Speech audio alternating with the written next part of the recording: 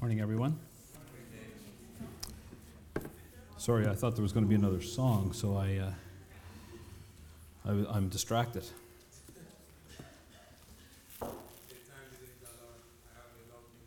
I know. There we go. The sketchy clicker. I learned something yesterday. I read in the Babylon Bee that if anything goes wrong, you always blame the guys in the sound booth. They've responded. I think Matt responded with a heart, so he loved that. So, there we go. It's good to have you here this morning. It's still summer. September is mostly still summer, so you know what? September is actually probably one of my favorite months because the weather is sleepable, and it's it's more comfortable. So. Let's take a minute and we'll look to the Lord in prayer. Thank you, Lord, for bringing us here this morning. We thank you for the Lord Jesus Christ, our Savior. And this time we've had to sing His praises, and earlier this morning to remember Him. And I just pray, Lord, that you would help us as we look into this important passage of Scripture to examine our own lives. And if we need to change in any way to become more like Him, that we would do so. We also would ask, Lord, that you would speak to the children downstairs through their teacher. That they may learn the Word of God, and that it may have fruit in their lives, in salvation or in growth. And I pray for any who may be here this morning, if there's anybody who has never come to know the Lord Jesus Christ, that through just a simple message, and as we look at this, that they may put their trust in Him. I pray for the outreach today in Digby. I pray as these men go on the streets in Digby and seek to spread the gospel with these bikers, that you would help them, that you would give them safety, and that you would give them utterance so that they may speak the word of God. Pray for Janice as she is in Benin, that you would protect her and that her supplies and luggage will arrive soon. We ask these things in Jesus' name, amen. Turn in your Bibles, please, to Daniel chapter 9. Daniel chapter 9. I'm going to do this in a couple of messages, actually. And I'll do them both this morning. I'm just kidding. Nobody laughed.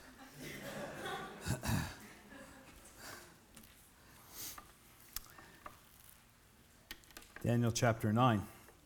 Now, Daniel chapter 9, we're coming into a new little section. Actually, this most of the book of Daniel up to this point is in the language of Aramaic, and this part is in Hebrew. So it's one of the greatest prophecies concerning times, purposes, the coming, and the death of the Messiah are found in Daniel chapter 9. A gentleman named Edward Denny, I don't know who he is, but I got this great quote this week. Edward Denny calls Daniel chapter 9 the backbone of prophecy. There are three parts to Daniel chapter 9. Verses 1 to 3 are the preparation. Daniel preparing for what's coming ahead. The second part is Daniel's prayer, and that is verses 3 to 19. I will spend the time today on those first two. Oh, I know they even put a red dot on here so I wouldn't get it mixed up. But there we go. I'm not used to pushing down for up. So we'll spend the time today on preparation and prayer, and the next time we'll look at the prophecy. It talks about in the prophecy. It talks about the destruction of Jerusalem, the temple, the nation, and really there's no prophecy anywhere in Scripture that equals what you find in Daniel chapter 9. I'm actually looking forward to when we get to do that part. So I'm going to jump right in here. Wrong way again. There we go. I'll turn it this way, see if that helps. And it's not good. And Matt gave me the old one, which I said, that works rock solid. There we go. Now we're into the preparation. Let's read chapter 9, verses 1 to 3. In the first year of Darius, son of Ahasuerus, of the lineage of the Medes, who was made king over the realm of the Chaldeans, in the first year of his reign, I, Daniel, understood by the books of the number of by the books the number of the years specified by the word of the Lord through Jeremiah the prophet, that he would accomplish 70 years in the desolations of Jerusalem. Then I set my face toward the Lord God to make request by prayer, supplication, fasting, sackcloth, and ashes. So I don't have time really to go into all the history and all of the things about who Darius is and so on. There's a lot of great information on that. But Daniel, at this point in time, is in his late 70s. Daniel, as you remember, was taken as a captive out of Jerusalem, and he was brought to Babylon as a teenager. So now, 67 years have passed. So Daniel has been there for 67 years, and he's a businessman in Babylon. He's working for the king. He's been working and serving under many kings. And so this day, Daniel is sitting down and he's reading the scripture. Specifically, he's reading the book of Jeremiah. He has the scrolls. Now, I don't know how Daniel ever got the scrolls because they were taken captive. Their temple was destroyed, all of this stuff. Everything was stolen from Israel. And I'm looking at it and thinking, maybe because of Daniel's position, he was given possession of the scrolls. Maybe he was able to ask for them because he had a more senior position. He was in the government. Anyway, he has the scrolls, and he's reading probably specifically 25 to 29. He's doing his devotions. He's sitting there and reading the scriptures. And then he comes to the understanding, the end of this is nearing. There's about 3 more years to go. He's moved by the fact that time is short. Our time here in Babylon is now short. It's running out. We've got 3 years. And he's thinking, probably reflecting back on what has happened. And so it moves him, it says, then I set my face toward the Lord God to make request by prayer and supplication with fasting, sackcloth, and ashes. And I think what Daniel's thinking here, and I don't know, how can I say what Daniel's thinking? But I'm going to take a guess. I think he's reading this and he's realizing, you know what, we're going back there soon. And I don't know if we've changed any from the time we left. I don't know if we're prepared to go back to holy Jerusalem. I don't know if we're prepared to go back to our own land. We really need to pray about this because there's an awful lot of stuff that has happened that led us to where we are in captivity. And I'm not so sure we fixed all that with God.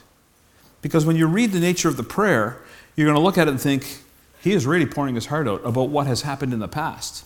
And I think Daniel's looking at it saying, what's the difference if we are here in captivity in Babylon? Again, these are my own words. These are not Daniel's words, but I'm trying to put myself at that table reading the scroll. What's the difference if we go back, if we're just the same old people? If we haven't changed, if we haven't learned anything from this, what's the difference?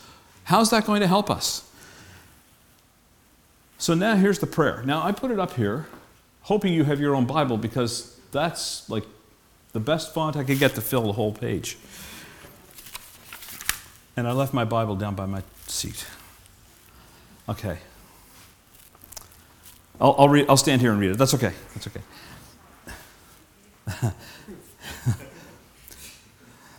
Verse 4. So I'm not standing in front of it so that you can't see it. I'm going to do this right here. Thanks. And I prayed to the Lord my God, made confession, and said, O Lord, great and awesome God, who keeps his covenant and mercy to those who love him, and with those who keep his commandments. We have sinned and committed iniquity. We have done wickedly and rebelled, even by departing from your precepts and your judgments. Neither have we heeded your servants, the prophets, who spoke in your name to our kings and our princes and our fathers and all the people of the land. O Lord, righteousness belongs to you, but to us shame of face, as it is this day, to men of Judah, to the inhabitants of Jerusalem, and all Israel, those near and those far off, in all the countries which you have driven them, because of the unfaithfulness which they have committed against you. O Lord, to us belongs shame of face, to our kings, our princes, our fathers, because we have sinned against you. To the Lord, our God, belong mercy and forgiveness. Though we have rebelled against him, we have not obeyed the voice of the Lord our God, to walk in his laws, which he set before us, his servants and the prophets. Yes, all Israel has transgressed your law and departed so as not to obey your voice. Therefore, the curse and the oath written in the law of Moses, the servant of God has been poured out on us because we have sinned against him, against God that is, and has confirmed his words, which he spoke to us, spoke against us and against our judges who judged us, by bringing upon us a great disaster. For under the whole of heaven, such has never been done as what has been done to Jerusalem. It is as written in the law of Moses, all this disaster has come upon us, yet we have not made our prayer before the Lord our God, that we might turn from our iniquities, understand your truth. Therefore, the Lord has kept the disaster in mind and brought it upon us. For the Lord our God is righteous in all the works which he does, though we have not obeyed his voice. And now, O Lord our God, who brought us out of the land of Egypt with a mighty hand and made yourself a name, as it is this day, we have sinned and we have done wickedly.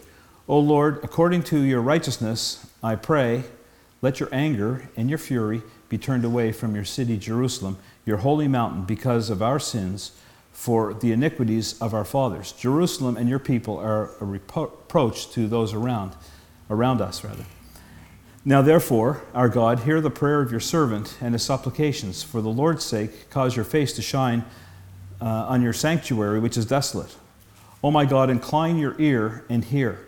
Open your eyes and see our desolations, and the city which is called by your name. For we do not present our supplications before you because of our righteous deeds, but because of your great mercies. O Lord, hear. O Lord, forgive. O Lord, listen and act. Do not delay for your own sake, my God, and for your city and your people who are called by your name.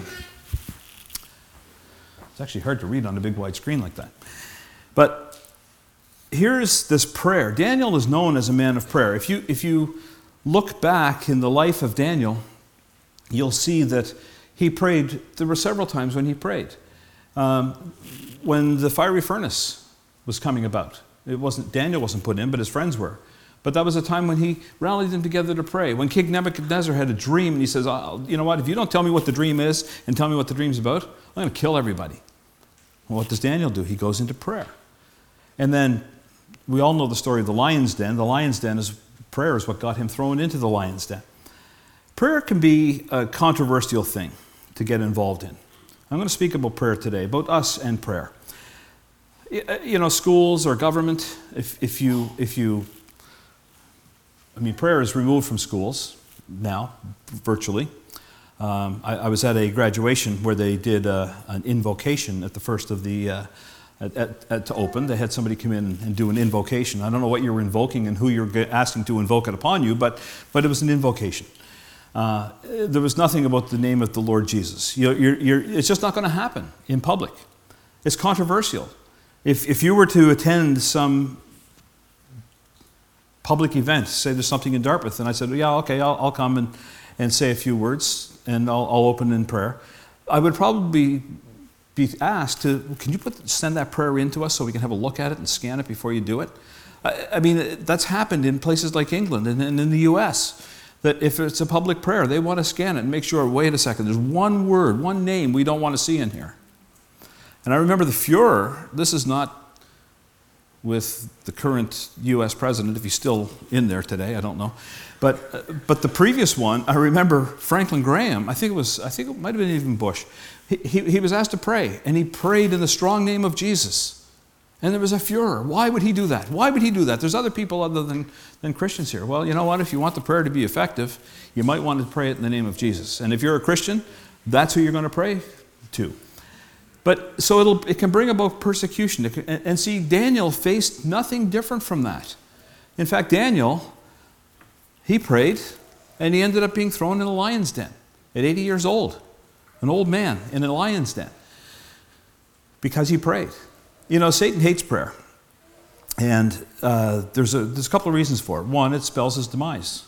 We come together and we pray, Satan's in trouble. Because we're calling on God to act, to work, to do. It's powerful. And, you know, the thing is, it doesn't matter whether there's 30 people out to the prayer meeting or 3 people at the prayer meeting. It's a powerful thing. I'm thankful we're actually growing in our prayer meeting on Thursday night. Come and see. Just come and check it out. Just see if you think it's grown from the last time you were here. But it is. We're getting together. And we don't do anything more than come together for one thing, to pray. That's it. We don't come to be taught. We don't come to do anything else. We come to encourage one another and to pray for our needs. You know, the problem for a lot of us, and I put myself in this as well, that sometimes when it comes time for prayer, we wait until the bombs are falling. I can't get out of this one. I need to go to God. I'm in crisis mode. Like, I think I should pray now. You know, you probably should have prayed before that, because the problem is once the bombs are falling, they're already on their way. And there's going to be something blow up. Not to say that God's not going to deliver you from that, but sometimes you've just left it so long and you tried to handle it by yourself, and then all of a sudden, in desperation, it's too little, too late. We need to be praying all the time. We need to be praying, and I like how Daniel's praying in preparation before they go back. He's not saying, "Oh Lord, we've gone back to Jerusalem. I can't believe it. We're no different than when we got here." He prayed before they went back. He prayed in preparation. Are you praying in preparation for what you're going to face? Are you praying in preparation for going back to work on Tuesday? Are you praying in preparation for your child that's not yet born? Are you praying in preparation for your children who are small that are going to grow up? You know, when they're 16 and you start to pray for them, they're probably so deep into the woods by then that I'll tell you what, you're going to wear your knees out, man, trying to get them back. Pray for them before they're even born. Pray for them while they're young. Pray with them. Teach them to pray. There's a little frog, that's why I put it in the corner. It's called the Madagascar tomato frog. And this is the whole too little, too late thing. The Madagascar tomato frog is very interesting. It oozes out this kind of white poison. So when its enemy comes and munches down on it in its mouth, then all of a sudden it says, trouble, and it squirts out this white, waxy, gooey poison stuff. It blinds the predator, and it makes his mouth taste awful. I won't say that. And then he spits it out, or she spits it out, whatever. The predator spits it out. The problem is, it's too little, too late. That little frog has been damaged by the first crunch, and then he's oozed out his poison. And now the poor frog is just off, left to die somewhere, but not in the jaws of a predator, because he's been damaged, his bones are broken. Sometimes we approach prayer like that. Okay, I'm going to pray right now, but you know what? Already the bombs have fallen all over you, and you're in big trouble, and it's very difficult to get out of it. Pray ahead of time. I really think that that's what Daniel was doing here. You know, Jesus taught us kind of a model prayer, how to pray. It's often called the Lord's Prayer. I don't like to call it that, but I might default to that because everybody calls it that. And I remember we used to say it every single day in school for years and years and years. So when people say, "Oh, prayer's not in school anymore," you don't kind of want that kind of prayer in school. Just saying the same words over and over and over again. They're not going any further than the blackboard. They really aren't. If you say, "Our Father who art in heaven, hallowed be thy," and you say it over and over again every day in school, and you have no clue, you're just saying it because it's something you do here. I mean, and they've taken it out of the schools. I do remember a teacher, though, I had in grade 3. Her name was Mrs. McVicker. Why do I remember her? Because she used to tell my aunt that I was her favorite student. And you know, in 13 years of school, she's the only one that ever said that I was her favorite student. So I love that lady. But I remember this lady would start her classes off. She was an old lady. Boy, if you looked at her, you'd probably look at her picture and say, she had to be probably the grumpiest teacher you ever had, the grouchiest one, some days. But she just she had that demeanor about her. She had the McDonald eyebrow going and all that stuff. So she would be up in front of the class. The first thing she would do, she would open up her Bible and she would read something. I don't remember anything she read. I just don't remember. I just remember as a kid, I have a teacher that opens up a Bible every single morning and reads something really quick, and then she would fold her hands and ask the students to bow their heads, and we would say Our Father because she was made to say Our Father, and then she would pray. She would pray for the class. I remember a little guy named Michael that had somebody in his family died. I don't remember. And I remember praying for Michael. He sat right across the aisle from me. I remember looking at him. He's crying. And that's prayer in school. Repeating Our Father over and over and over again every day with just, again, for nothing is not prayer in school. But this teacher praying over the class, praying for us, was an amazing thing. All right. Jesus said in Matthew chapter 6, he says, "Pray then this way, Our Father who is in heaven, hallowed be your name. Your kingdom come, your will be done on earth as it is in heaven. Give us this day our daily bread, and forgive us our debts as we also have forgiven our debtors. And lead us not into temptation, but deliver us from evil. For yours is the kingdom, the power, and the glory forever. Amen." The reason I don't call it the Lord's Prayer is he's saying, forgive us our debts. Jesus had no debts. He had no sins. He had no trespasses. So he's teaching us how we should pray, to ask for forgiveness for our sins. This is a model prayer to the disciples as to how they pray. Now, most of the elements of this prayer are also found in the prayer that Daniel prayed. I guess I meant to do that. So Daniel's prayer is very similar to that model prayer. Charles Spurgeon said, "Prayer is the rope that you pull down below so that the great bell rings up above in the ears of God." Daniel's prayer has 4 strands. I have 4 points this morning, and may borrow some of my time with the song, so that's why I'm going to say that. So there are 4 points. One I'm going to take a little bit of time, and then the rest I'll go really quickly. 4 strands in that rope that we pull. First of all, the first strand is humble adoration. You know, when you come to pray, Jesus said, what? Our Father who art in heaven. You are coming to the King of heaven. Daniel's not coming to pray to King Darius. He's not coming to pray to King Nebuchadnezzar. He's coming to the King of heaven. He is coming to the God, the sovereign God of the universe. And you know, that kind of puts things in perspective. We've got to be careful that we're not like, remember the Pharisee in Luke chapter 18? It says, "And he prayed thus to himself, Lord, I thank you, I'm not like other men. I'm not like this, not even this publican, this tax collector next to me." But it says he prayed thus to himself. And if we don't recognize that we are coming and praying to the God of heaven, we are not connected. We are speaking only to ourselves.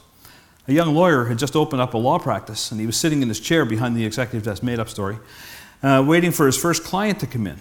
And then when he saw the man walking towards his office, he picked up the phone and he began talking to his imaginary assistant. He said, yes, I'm so busy right now, I'll ask them to call me back. I have so many clients, I just don't have the time. And then he hung up the phone. Surely he impressed his first visitor. And the guy says, "I'm from the phone company, I'm here to connect your phone." So we don't want to be talking in prayer, and you're only talking to yourself. Bad idea. R.A. Torrey writes, "We should never utter a syllable of prayer in public or private until we are definitely conscious that we are coming into the presence of God and actually praying to Him."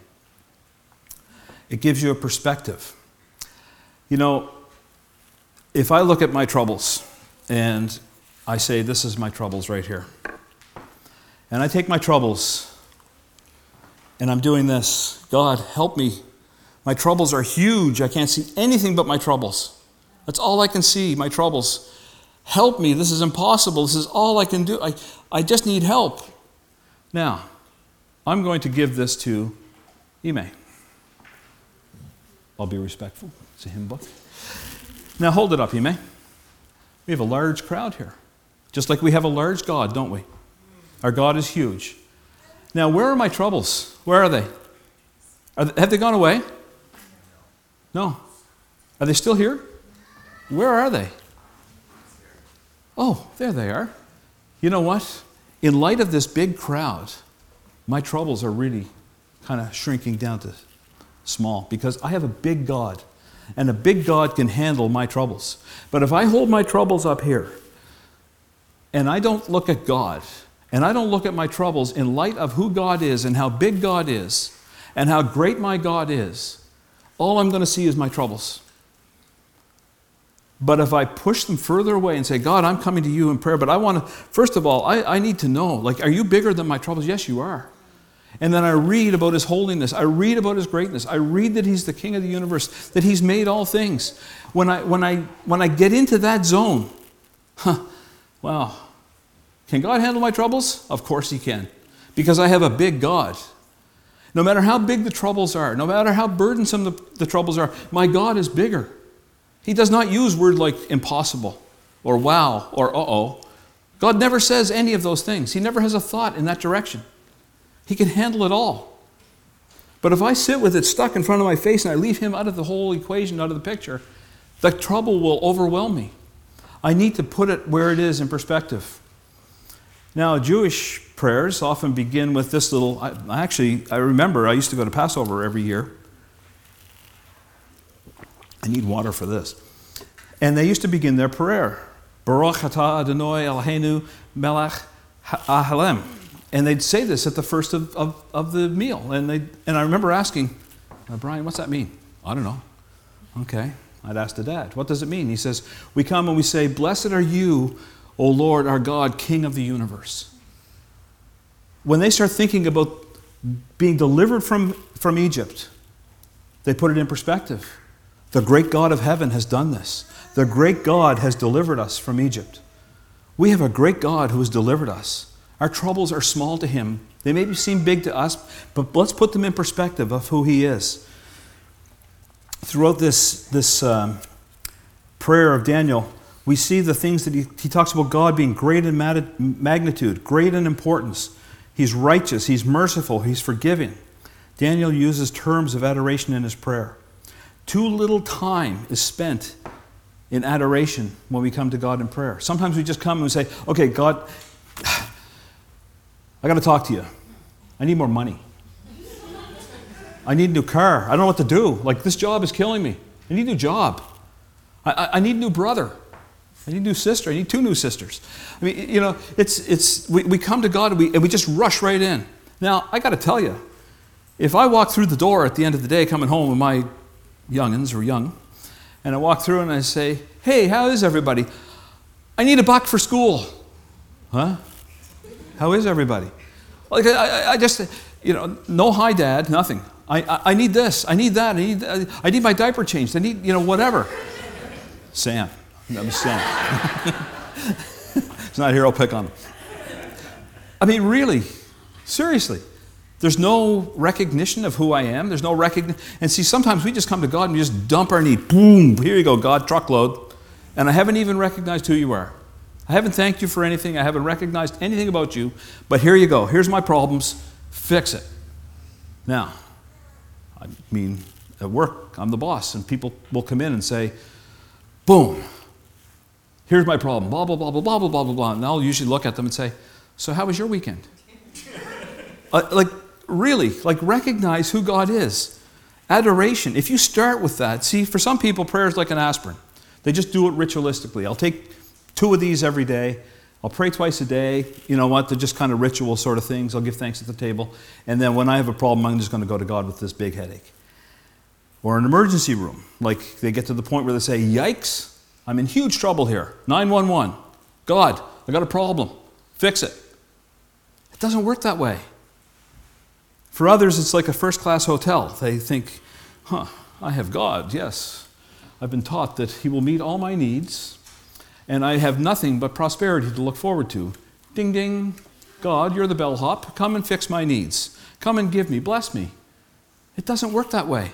We come and we look at God for who he is. We recognize who he is. He is the king of the universe. He is the greatest person you will ever know. If he's the greatest person, and the greatest God, and the greatest that ever existed, isn't it worth getting some time to get to know him? It really is. I mean, if Wayne Gretzky said, I'm going to come and stay, the greatest hockey player of all time, I'm going to stay at your place for a couple of days. Like, you know what, I'm not going to leave him. Every meal, hey Wayne, coffee, tea, all that stuff's right there. Fix your own breakfast. I'm going to go off and play with my iPad in the other room. No. I'm going to sit and I'm going to chat with him. Boy, I want to get to know him. So here we have the God of heaven, the one who made all things, the one who made you, the one who knows everything about you, the one who sent his son to die for you. Shouldn't we get to know him? Shouldn't we spend some time with him before we go and just dump our needs? You know, the thing is, the longer we are in the Christian life, we should be growing. I have a grandson. Anybody know? I don't know if you knew that. I have a grandson. But I remember, like, how would he ask for something? He's getting better. Not much better. But how does he ask for something? Wah! Wah! Okay, what's he want? Food, water, clothing, shelter, whatever. Like, so then you go and get it. At some point in time, Eric is going to say, Camden, use your words. Apple, water, fettuccine, whatever. So he's going to learn to use his words. And he'll speak. But it'll always be, for a while, water, apple, strawberry, I want. And notice it's always food. You should see him. So as you grow and you start using your words, when you get older, do you ever notice how you communicate differently? You know, I really like an apple, but let's just chat for a minute. And then as you get older, I don't call my mother and say, hi, Mom, I really want a biscuit and a cup of tea. No. I call and say, Mom, is there anything I can do for you? Is there anything, like, just how are you doing? How's your life going? How are things with you? As you mature, your focus moves away from your own needs to understanding and loving the person that you're talking to. Dwight Moody tells a story of his 8-year-old son came into his room one time. He was preparing for a message. Dwight Moody was a great preacher. And his little 8-year-old son came in and he sat down and Moody looked up from his study and said, hi, son, what do you want? And the little boy said, Daddy, I don't want anything. I just want to be where you are. Now, a sweet story. But you know what? I come to the Lord's Supper at 9:30. And again, another thing to check out if you haven't come. But I come to the Lord's Supper at 9:30, and I sit there and I think, I don't want anything. I just want to be here and hear about Jesus. I just want to hear about what he's done for me week after week. I just want to be here in his presence. That's all. I just want to sit in the room with him. And that's the way it should be. Now, I told you I'd spend a lot of time on the first point. Now I'm going to zip through the next couple of points. Strand number 2. Daniel confesses, again, over and over again, how they blew it. How the Jewish people just blew it over and over again. He goes right back to the time of Moses. And he goes through all the prophets, and he goes through the history of how, you know what, God, this captivity that's on us, well-deserved. We blew it. We sinned. We were wrong. I got to be honest, this is my fault. There's a Psalm 51, where David, after his sin with, not only the sin with Bathsheba, but sent Bathsheba's husband out to be murdered in battle, and all the stuff that went on, and then he pours out his heart in Psalm 51. It's probably one of the greatest confessions of all the scriptures. And you read through that. And there's been times when I know I've blown it in my own life. And I think, what do I do? And I'll pick up my Bible, I'll open it up to Psalm 51, and I'll read it through. Against you and you only have I sinned, it says. It puts it in perspective. My sin is against the God of heaven. Again, it's against a loving God who made me. It's against the God who loved me and sent his son to die for me. I read that and I have to use those words that are the hardest to say, the 6 most important words in our language. I admit that I was wrong. We blew it. There's nothing wrong with that. There's nothing wrong with coming even to a prayer meeting and saying, look, I got to tell you, I need prayer. I blew it this week. This is what I did. Or go to a friend and say, you know what, it wasn't against you, but I blew it against somebody else, and here's what I did. Or I blew it against God. Or my life's a mess because of this. Confessing your sins one to another, the Bible says. But most of all, when you get into prayer, you need to know you're coming before God who knows everything, and confess. You know, you're saying, well, doesn't he know I'm a sinner? Doesn't he know that I've sinned against him? Yeah, but sometimes he wants to hear it from you. If I offend my wife, do you think she knows it? Absolutely. But sometimes she wants to hear me come and say, you know what, honey? I messed up. I never call her honey. You know what, sweetheart? I messed up. I really blew it. Here's what I did. And I'm sorry that I hurt you. She knows that. But she wants to hear it from me. That's part of getting right with her. And part of getting right with God is honest confession to him. Jesus said, forgive us our debts or our transgressions. Forgive us, God, when we pray. Also, what's interesting is Daniel understood that he was part of a bigger thing. He didn't say, they blew it. The sinners blew it. Your priests blew it. The guys in the sound booth blew it. He didn't say any of that stuff, although they're supposed to blame the sound booth. He's saying, we blew it. He uses we 16 times, our 17 times, us 9 times. He's putting himself right in there with the rest of the sinners. We blew it, God. We blew it. There's no comfort in that, but it's the truth. Isaiah chapter 6, when we see the holiness of God, Isaiah comes, woe is me, for I am undone. I am a man of unclean lips, and I live among people of unclean lips. He recognizes, I am a sinner, and I'm coming before a holy God. It's part of our prayer. It should be part of every prayer. We're sinners, but we've been forgiven, if you're a believer. Leonard Ravenhill writes this. He says, he's a preacher again from down the south. He says, the self-sufficient do not pray, the self-satisfied will not pray, and the self-righteous cannot pray. So why does Daniel need to pray? Because God wants to hear from him what the people have done. He knows what they've done, but he wants to hear it. Daniel uses words like shame, meaning embarrassment or guilt. Guilt. There's a word that we don't use anymore in our day. Guilt. Whoa, can't use that. Nobody's guilty of anything. Come on. You've got to be kidding me. But guilt is true. We've offended God. We've offended others. We are guilty. There's 2 kinds of guilt. There's bad guilt. That's the insecure person who just feels guilty about everything all the time. That's not good. You need to deal with that. But there's good guilt. Good guilt is when people feel guilty because they are guilty. They have done something and they've sinned against God. And they recognize that and they come to a Savior and they repent and they are forgiven. That's good guilt. Bad guilt is just going around all the time saying, I'm guilty of everything all the time. So Daniel stops, he prays. In his prayers, he goes upward, he looks to God. He prays inward, he looks to his own sin. And now he's going to pray outward. Heartfelt petition. He looks outward. He prays when he sees what's happening around him. He prays for others. He prays specifically. He asks God to listen, to look, to act, to do it. The word amen means so be it or do it. God, he says in verse... I put it there. Good.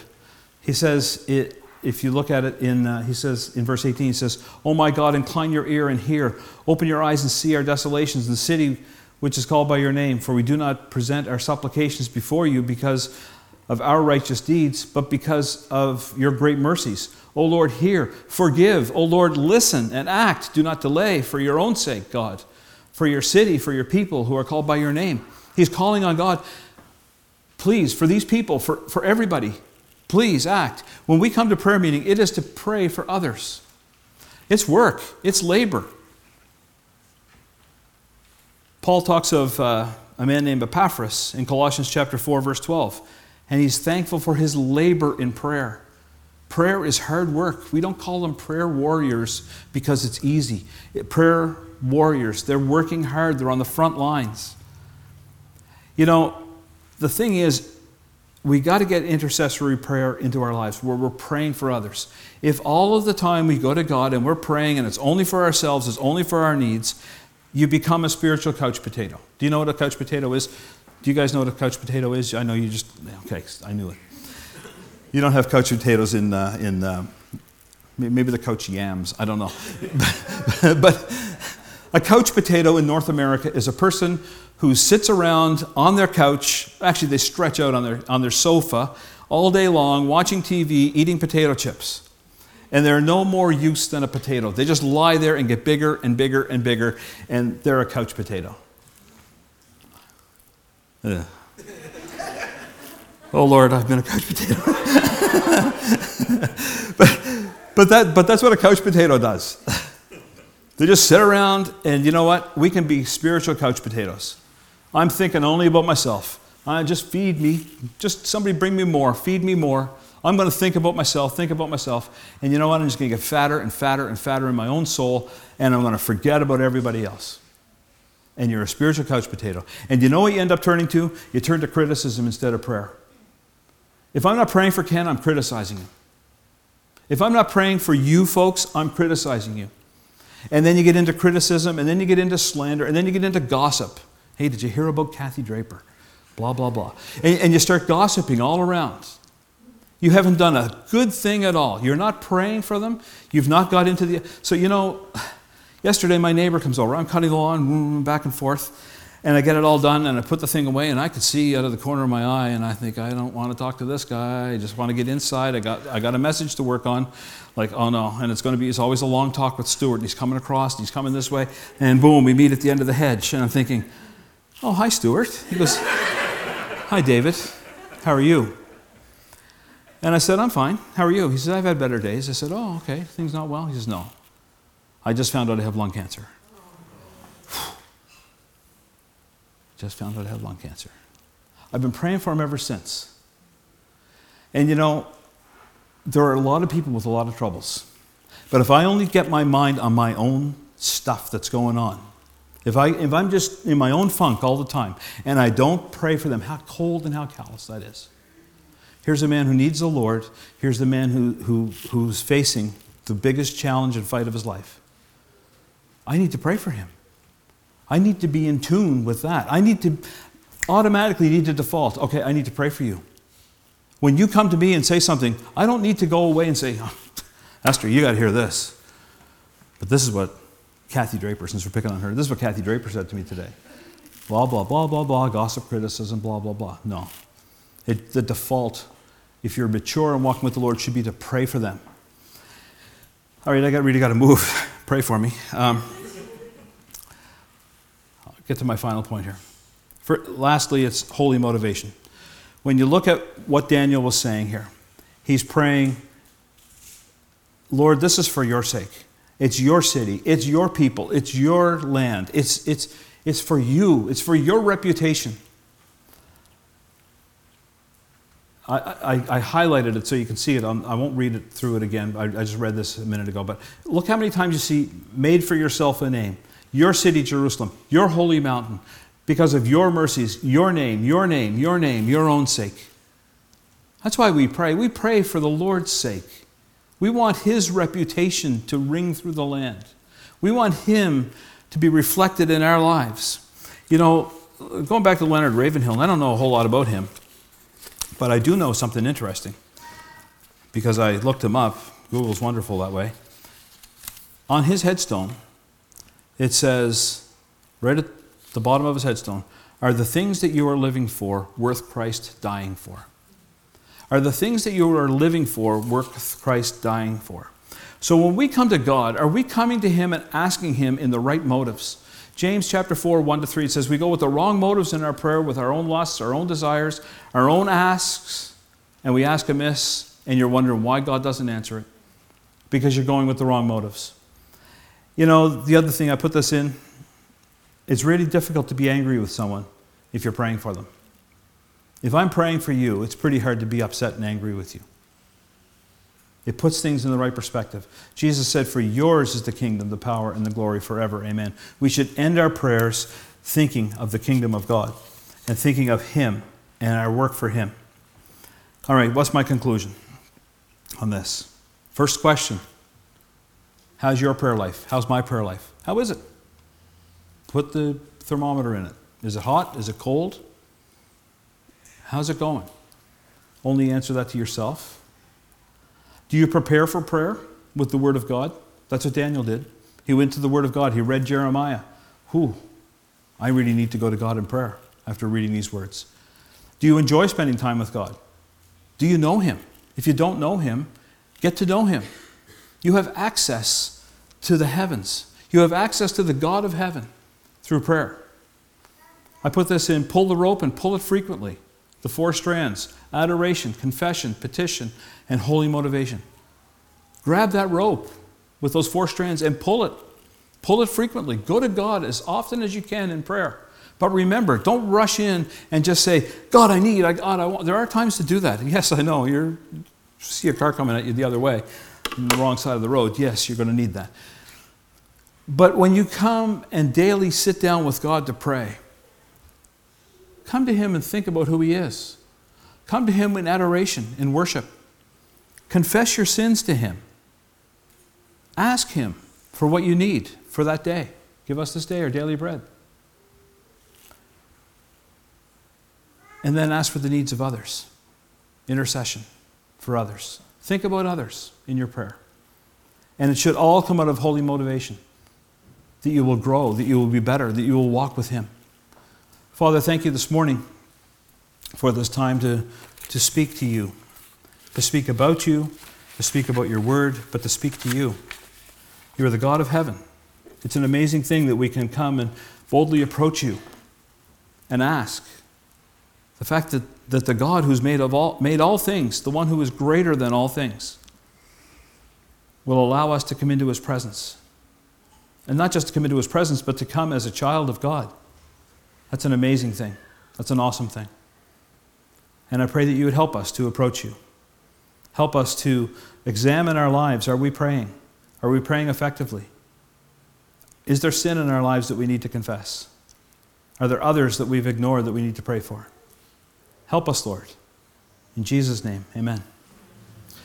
I don't think I could just end